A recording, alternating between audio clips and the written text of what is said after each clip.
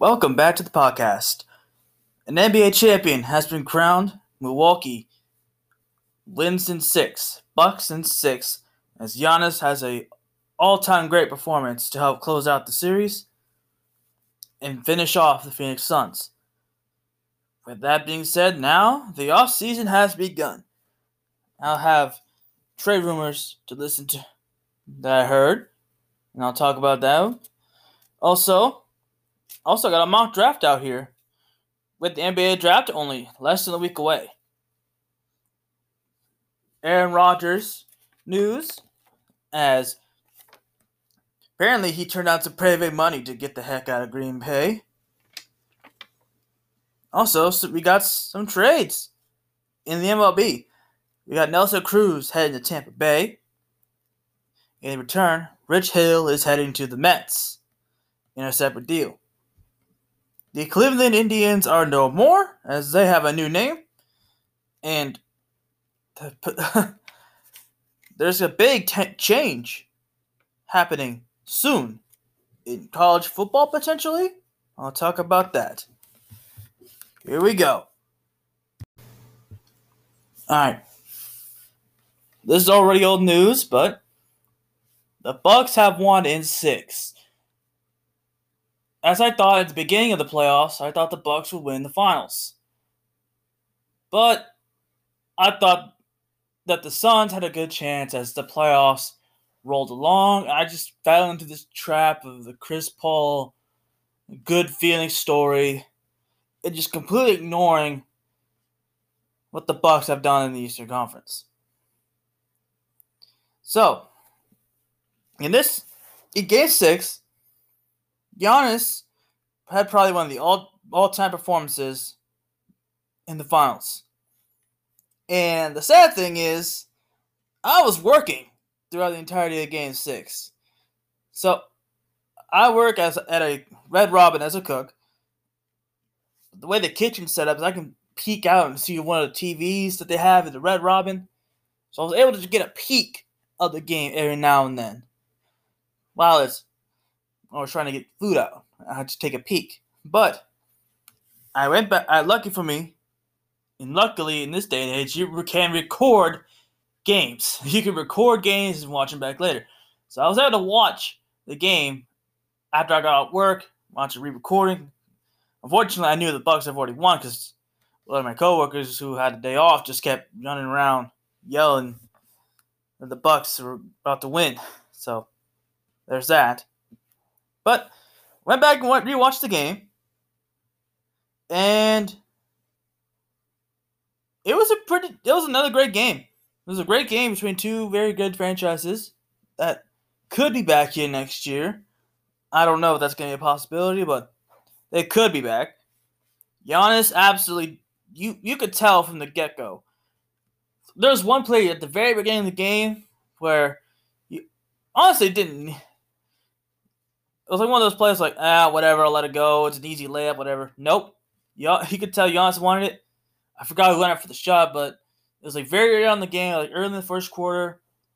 It was like 2 minutes into the first quarter. Giannis, someone goes up for a layup. I think it's either Book or Paul. I don't remember which one it was now. But Giannis went up and blocked a shot early on the first quarter. And I think right there kind of just set the tone for the rest of the night. It was close, competitive throughout the entire night. And going into by the end of the day, and the Suns did come out strong in the first quarter, don't get me wrong. But then the Bucks bounced right back. Had the lead going to halftime. And then third quarter, the game was tied. And at that point, it was anybody's game. It was anybody's game. And at this point of the finals, your stars have to show up. And in this game, Giannis Antetokounmpo and Chris Middleton were the two stars that showed up and shut the door on the Phoenix's chances at Game 7. And we all saw what happened there. The Bucks absolutely dominated near the end of the fourth quarter. And that was that. Bucks are now NBA champions. Obviously, if you drop 50 points in a closeout game and dominated the way you did, you're gonna win MVP. And don't get it twisted. I don't understand how people thought Chris Middleton could win MVP in this series. Giannis, you gotta remember, in this series had 2 back-to-back 40-point games in games like 2 and 3. Played great defense this series. Absolutely dominated in the paint this series. And then closed out the series with a 50 piece. I'd say that's MVP worthy to me. Don't take anything away from Chris Middleton. He was absolutely fantastic in this series, but you can't take anything away from Giannis either, as he won MVP. And this title is like a rarity now in the NBA. Giannis staying in Milwaukee, hanging with Chris Middleton, hanging with Coach Bud, and won the title. Loyalty. Loyalty hasn't paid off recently in the NBA.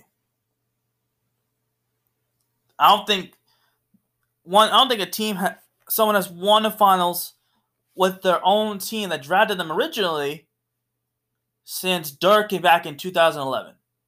It's been a while. I think all the champions between Dirk and Giannis. Let's see, you got Miami Super Team. And I guess you can say with the Spurs was another one of those things, but they were just really good. You also got Warriors Super Teams for a while with Kevin Durant. And now here we are with Giannis. Do the Bucks have a chance to repeat next year? I think so. I do think so. But it's going to be a lot tougher, especially with the league being healthier next year. But we'll have to see.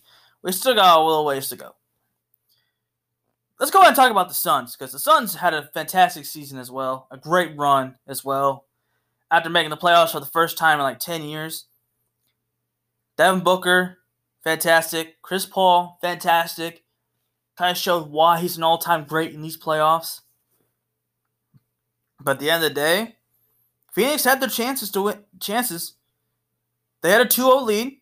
They had leads in a few of these games.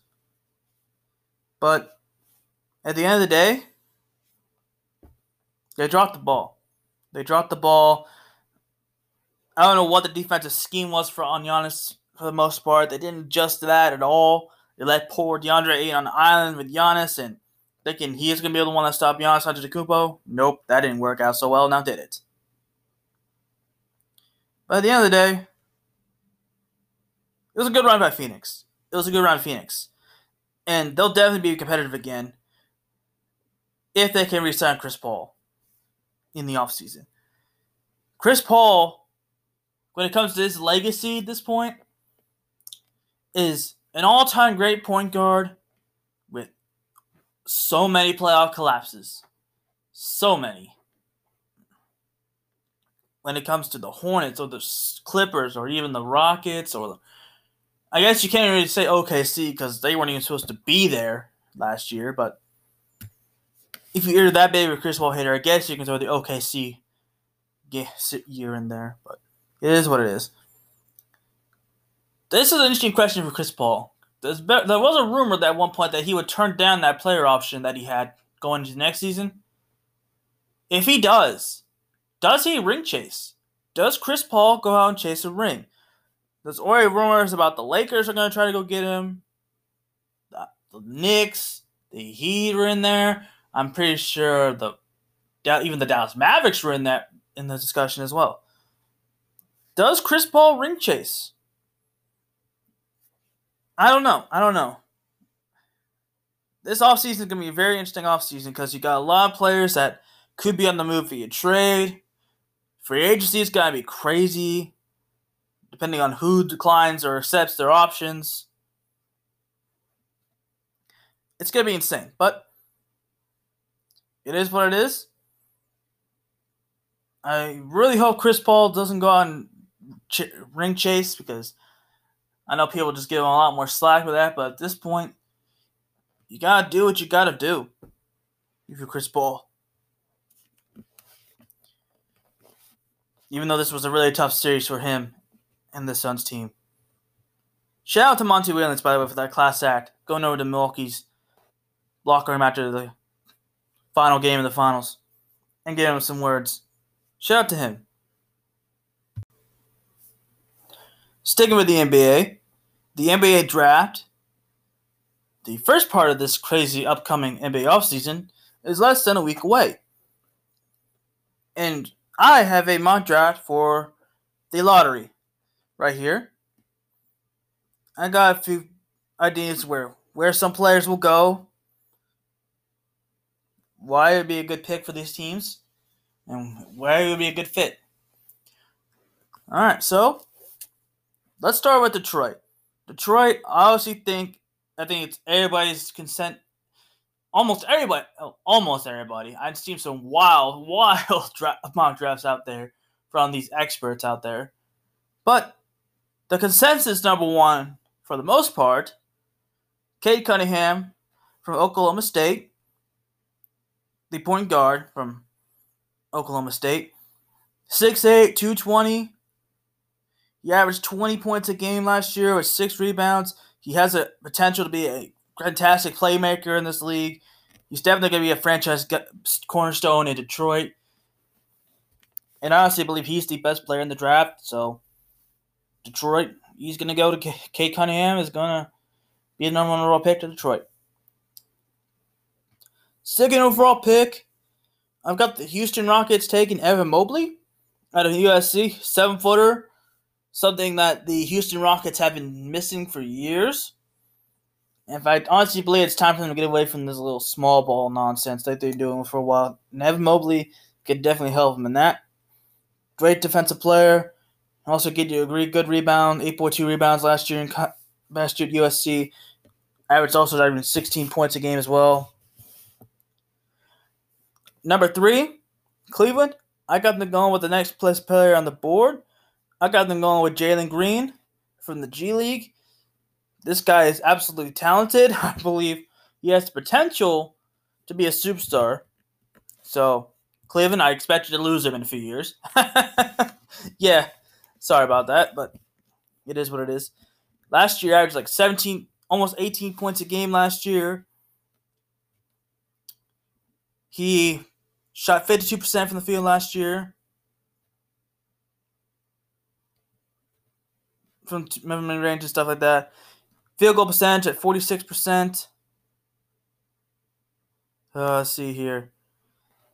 He's also a pretty decent defender as well. He averages almost 2 steals a game.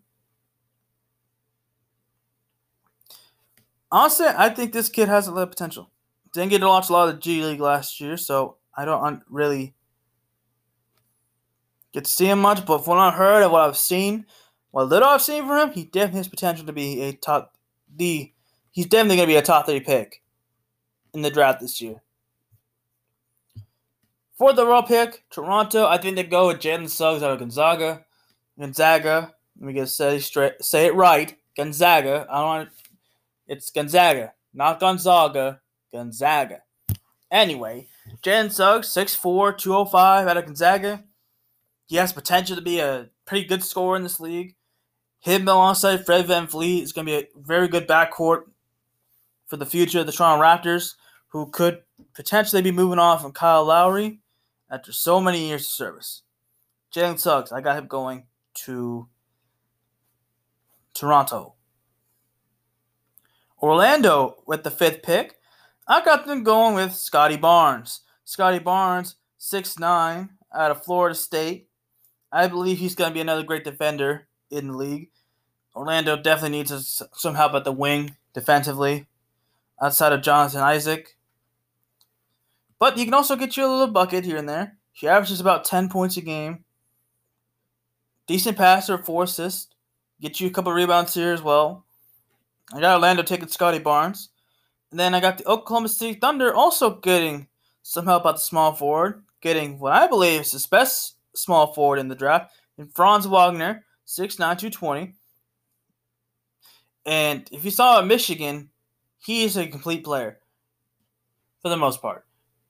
He can get you some buckets. He averaged 12 points last year. Get you some rebounds, 6 points. All right, defender, I guess. But not as good as the guy I got Golden State picking. With the 7th pick, I got Golden State picking Davion Mitchell out of the defending national champion Baylor. 6'2", 205. Outstanding defender. He can give anybody a fit, especially out in the West where you have a lot of offensive guards. The offensive talent is really, really out there in the West when it comes to guard play and wing play. I mean, Davion Mitchell, he gave Jalen Suggs probably his worst game in college in the national championship game. He did a great job defending him. I feel like he could be a very solid defensive player in the league. Maybe down the line, maybe a defensive player of the league. Of the year type player. I don't know. We'll have to wait and see.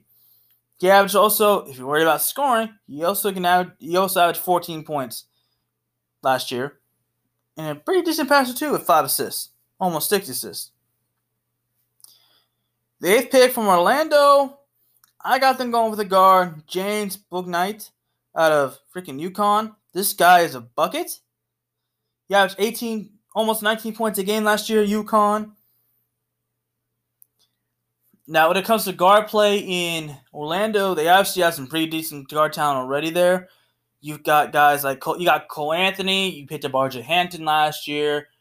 I believe you also got Markelle Fultz out there as well. But I believe James Bouknight could be a very decent guy out there. Nice little guy. Nice guy who can come out there, give you guys a bucket off the bench. And he could be a nice 6-man for y'all down the stretch in the near future. Sacramento. I got them going with the guy out of Duke, Jalen Johnson. They need some help at the small forward position. And I believe Jalen Johnson, he's going to be a little bit of a project. I'll say that right now. But coming out of Duke, obviously, you know how for the most part, these Duke guys have a little bit of talent in them. He averaged 11.2 points last year. He also had 6 rebounds last year at Duke.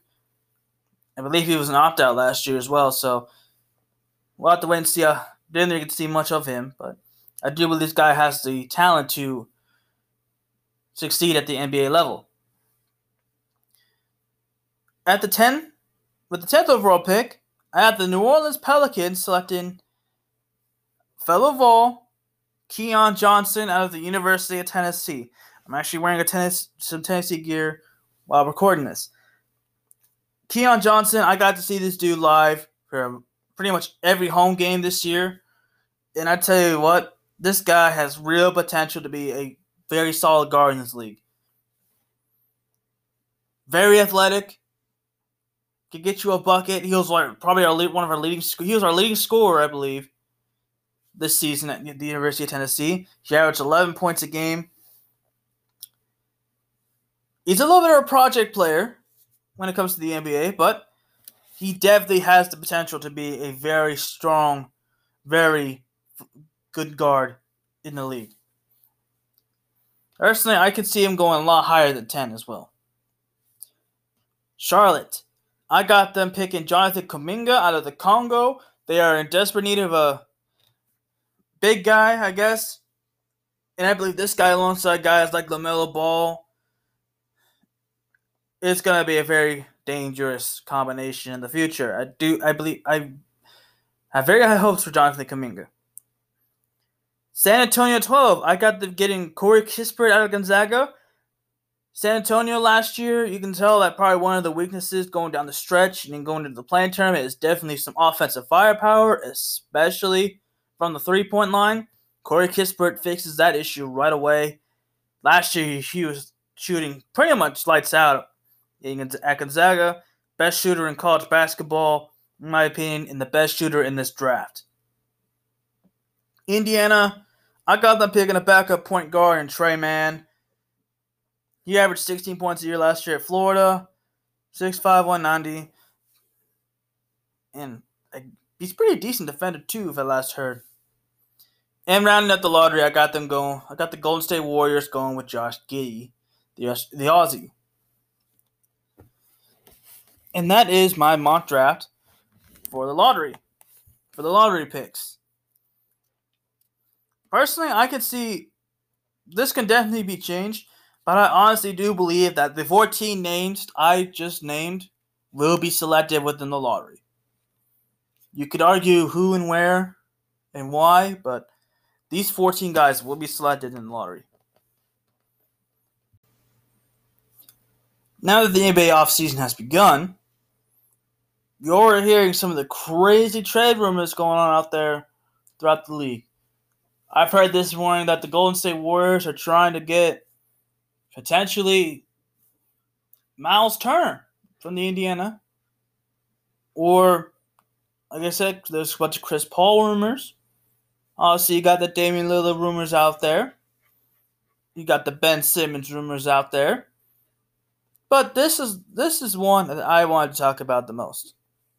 Because for me, though it looks good on paper, it really also doesn't really make much sense from a certain standpoint. I'll get to that in a second. This trade rumor I heard a while ago involves Russell Westbrook and the Los Angeles Lakers. So, it's rumored that the Los Angeles Lakers had a package together to the Washington Wizards. That would include guys like Dennis Schroeder in a sign trade, Kyle Kuzma, and THT. For me, if I was the Washington Wizards, I would be cautious about this trade just because Schroeder's probably going to have a big freaking price tag due to him being Dennis Schroeder and somehow wants $120 million, which he's not going to get, by the way. But for a sign trade to work, Westbrook and Dennis Schroeder basically just salary matches. Because Westbrook has a very big salary of his own, but we'll get to that later. Kuzma and THT are probably the big things for the freaking Washington Wizards.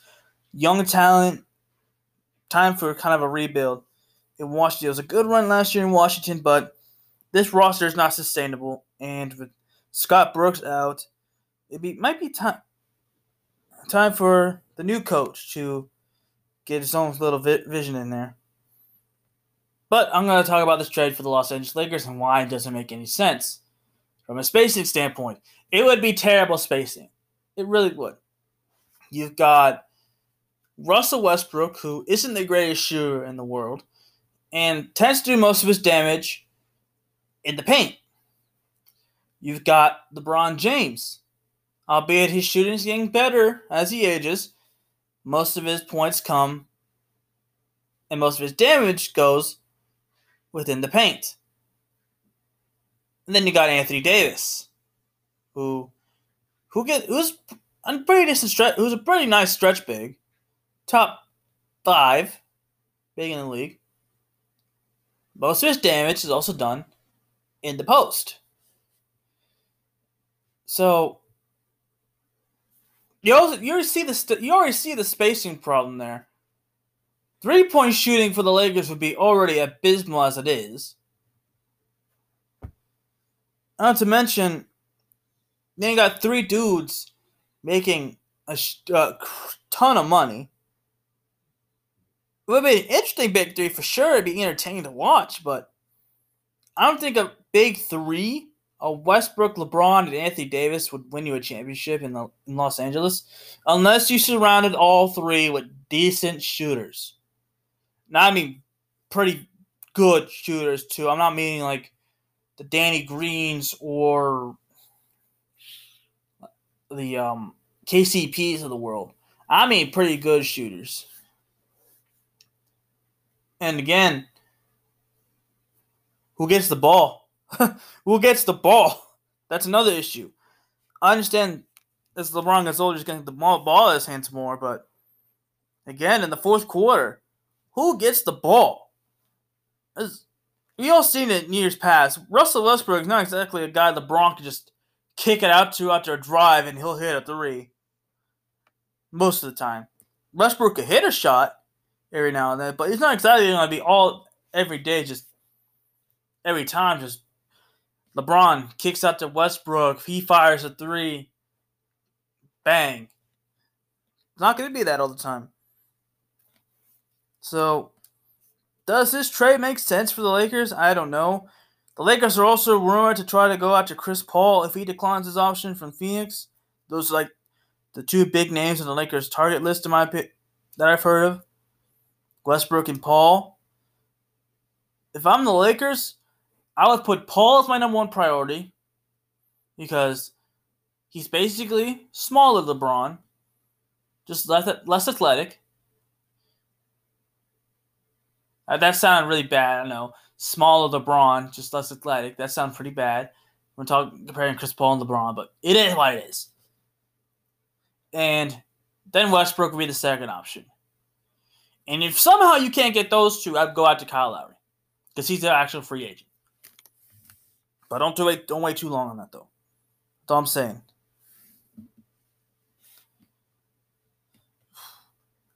All I'm saying is that this offseason is going to be crazy when free agency begins. Let's switch to football.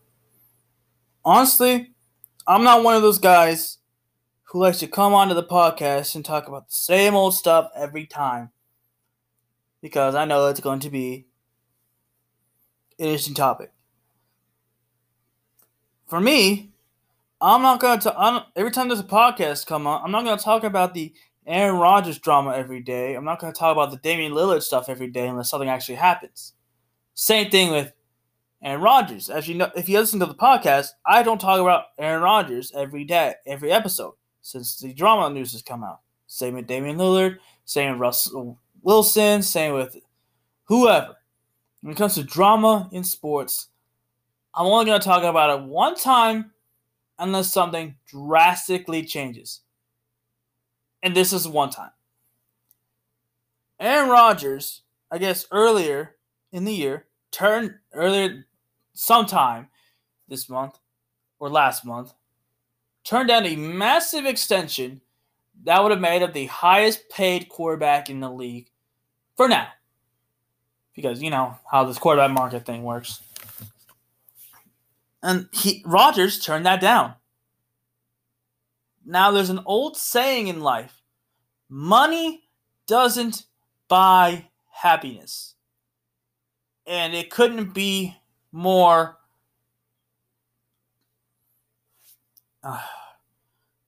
valid here. You know what I'm saying? Aaron Rodgers is clearly not happy in Green Bay. And it's very obvious that he wants out. So much that not being the highest paid quarterback in the NFL wouldn't make him stay. What does that say about the situation in Green Bay? I think this relationship is beyond repair. And if I'm the Packers, it's time I give my quarterback what I want. And that is happiness. Happiness somewhere else. Because it's about time. You can't just host it. This is just going to be another Carson Palmer situation, isn't it? Where he doesn't get what he wants, both because the other side is being very stubborn and he just goes. If I'm Green Bay, if I'm the Green Bay Packers front office staff, do I want to be the guy that forces one of the best quarterbacks we've ever seen in history of the league to retire pretty much at the top of his game? No. That wouldn't look good for anybody. And definitely wouldn't look good if Jordan Love goes out there and plays like garbage. Because now, there is a report that Devontae Adams ended extension talks with Green Bay. Like, cut it off. It's done. This situation is going from bad to worse in Green Bay. And if they don't figure it out, Green Bay is going to be a laughingstock.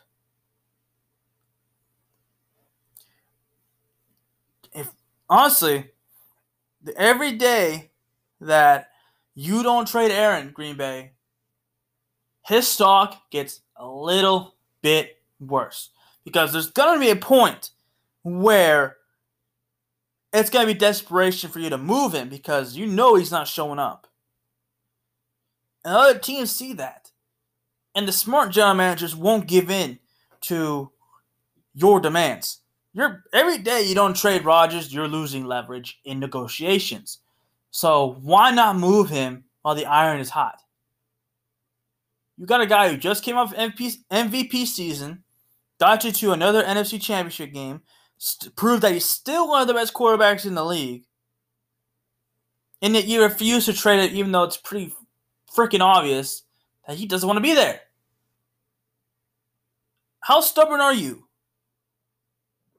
Imagine the haul if you could trade for him right now at 6:12 Central Time to Denver. Denver would be willing to give up a ton because they don't know who their quarterback is. And I'm pretty sure right now Denver will take Aaron freaking Rodgers over Teddy Bridgewater or Drew Lock. You can go to, let's see, yeah. Maybe Philly picks up the phone and calls. Even though that wouldn't look good, maybe Philly picks up the phone. I know they don't have much to offer, but you can squeeze a lot out of them draft capital-wise.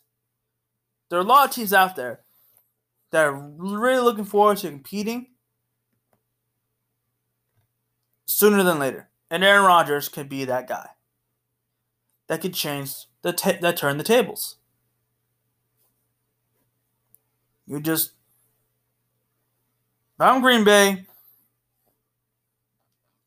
and I should know by now, if I was in Green Bay position, in the Packers management position, I try to get whatever I can get for Aaron Rodgers. Because right now, your leverage is slipping away. And it's not getting any better. And that's all I'm going to say on the Aaron Rodgers thing. And I'm done talking about it unless something happens, like if he actually shows up miraculously to training camp, or they actually finally decide to, like, we're done. We're moving you. On to baseball. So, you also know, trade deadline is almost here. About a week away. And we've already got some pretty interesting moves being made already. Both involve the Tampa Bay Rays. So, the Rays acquired Nelson Cruz from the Minnesota Twins. I had a feeling that the Nelson Cruz was going to get moved. And this actually is a pretty good fit for Nelson Cruz. Here's why. So, Tampa Bay Rays have a pretty decent offense so far this year. They're competing for a division title and a wild card spot. I honestly do believe the way they were right now, they already had a wild card spot locked up. But here we are now. The Rays added a huge bat to that lineup who can drive in runs, drive in some RBIs. So far this year, he has a batting average of .294, an OPS of .907, an OPS plus of .153. He has an on-base percentage of .370 and a slugging percentage of .537. He's driven in 50 RBIs so far this year. He has 19 home runs so far in the year, which isn't bad for a 40-year-old man. 41-year-old man. All this with a 2.2 WAR. With that in mind, this already makes the Rays a better team than they were today for obvious reasons. They get another big bat. They can drive in some runs. A nice little veteran leadership, too, for a team that's still young. Pretty young. And it shows up a lineup spot. If you get what I'm saying. But with that trade in mind, they had to clear up a roster spot. Which leads to the second trade which just happened today. Rich Hill traded to the New York Mets. Now, the Mets had to give up a minor league prospect and a bullpen arm that is already probably going to be out for the year. But This is a good trade for the Mets. Rich Hill obviously is not an ace, but for a team that has guys like obviously Jacob deGrom and Marcus Stroman and Taijuan Walker, who's been pitching great this year, you got a guy who's a legitimate 4 or 5 spot. And I think this is the first of many moves for the New York Mets, as they're probably going to trade even more to try to keep up with the National League West powerhouses. Because the way the Mets are constructed right now, they don't beat the Giants, they don't beat the Dodgers, and they definitely don't beat the Padres. Do they beat the NL Central champion? Probably. Let's be real here. But they won't get past the second round. They won't get to the NLC. They won't win the NLCS. But for the first move for the Mets to make so far, this is actually a pretty good move. He has a WAR of 0.7. He's 6-4 this year with an ERA of 3.87, which is actually pretty good. He's pitched 95 innings so far this year. He has 91 strikeouts and has a WHIP of 1.16. Very good. Pretty good for a guy who has been in the league since 2005. And it already makes this rotation that was already pretty good a little better, because now you got a guy who now you got a rotation of deGrom when he gets back. You got deGrom, Stroman, Walker, Rich Hill, who is definitely no ace by any means, but he can eat innings. He can give you very solid outings from here and there. It can keep ball games competitive. He can go out and get you 5, maybe 6 innings. I really like this trade for the Mets. I really do. It gives them a very solid back end of the rotation type of guy. These are 2 pretty good trades, and we're still not even near the deadline yet. So I'm very excited to see what's to come. So here we are, a month away or so from college football returning. I checked my phone this morning, and I see something that I think could absolutely change the entire dynamic of college football forever if this were to happen. And it's already confirmed that half of it is going to happen. So, it's been a report that Oklahoma and Texas are both leaving the Big 12. The partnership ends in 2025, and if they were to leave, they would not renew the partnership in the Big 12 in 2025 happens. So, what would this mean for college football? So, it's already reported that if they were to leave the Big 12, they would be heading off to the SEC. And very, very good brands know that there's always an opportunity to improve your market in many ways. And let's be honest, going from the Big 12 to the SEC, market-wise, is a major improvement. Let's be honest, the SEC is definitely the best conference in college football. I'll be honest with that. And they definitely get more of the primetime games. Like, when you turn on ESPN, you're honestly going to see a ton of Florida games, a ton of Alabama games, a ton of Georgia games, some LSU games. Maybe they throw in an Auburn game in there when they're good. You're always going to get these. And even on CBS, you're going to see all these primetime rivalry games. As opposed to the Big 12, where you get the Red River Showdown at like noon Eastern time, which is like 11 in the morning or 9 a.m. on the West Coast. So that's one thing. I mean, shoot, could you imagine the Red River Showdown prime time on CBS or ESPN as compared to first thing at noon on Fox? Could you imagine that? You already got more eyes on the TV for the Red River Showdown than ever before in the national audience because, let's be honest, a lot more people watch these primetime SEC games than noon games, first thing in the morning, or first thing in the morning on a Saturday. And let's be honest, there's a lot of people on Saturday just like to sleep in or go out to lunch at noon and miss some of these games on Fox. So there's that. Also, could be a big change because what happens to the Big 12 if the two most prominent teams in that conference go? I think the Big 12 absolutely just falls apart. Because if Oklahoma and Texas leave, where's the money? Where's the money team? Who is your money team? Oklahoma State? Baylor? TCU? I mean, shoot. The only reason people can't actually watch the football game early in the morning at 10, 11 o'clock in the morning was to watch Oklahoma or Texas play.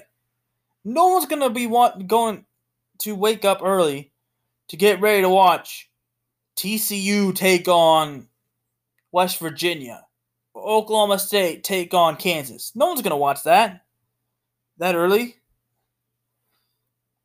So I don't think the Big 12 folds financially because they lose a lot of revenue. But also, they're going to fall behind competitively. Because let's be honest, Oklahoma is the only team that actually is doing some things competitively out of anybody in the Big 12. Even Texas, who's the other team possibly leaving the Big 12, hasn't been that great as of late. Their best season being when they beat Georgia in the New York Six game. What's the Big 12 going to do? They got nothing if those two leave. And when those two leave and go to the SEC, that just puts the SEC way above everybody else. The Big 12 is going to probably end up being disbanded. And all these other four conferences are just going to gobble them up. And maybe some other teams as well to make it even. And honestly, I don't blame Texas and Oklahoma. The SEC is a lot better market than the Big 12. The SEC is the college football version of Gucci, while the Big 12 is a Walmart bag. If you get what I'm saying. The SEC is the Gucci conference. The Big 12 is some off-brand. And you could thank the people that actually run the Big 12 for that one. Now, another thing you got to think about is what happens to all the traditional games once, obviously, 16 games, 16 teams are in the SEC now. How are they going to do scheduling? Do they do a division thing, or are they going to do this little pod thing that I've seen up on the internet to keep all the traditional games in line? I don't know. We'll find out when that time comes. Personally, I think they should do, they got to make sure they try everything in their power to keep these traditional matchups going. People love watching Tennessee, Alabama, Auburn, Tennessee, Florida, Georgia, those games. As my dog is right here on the ground next to me being a weirdo.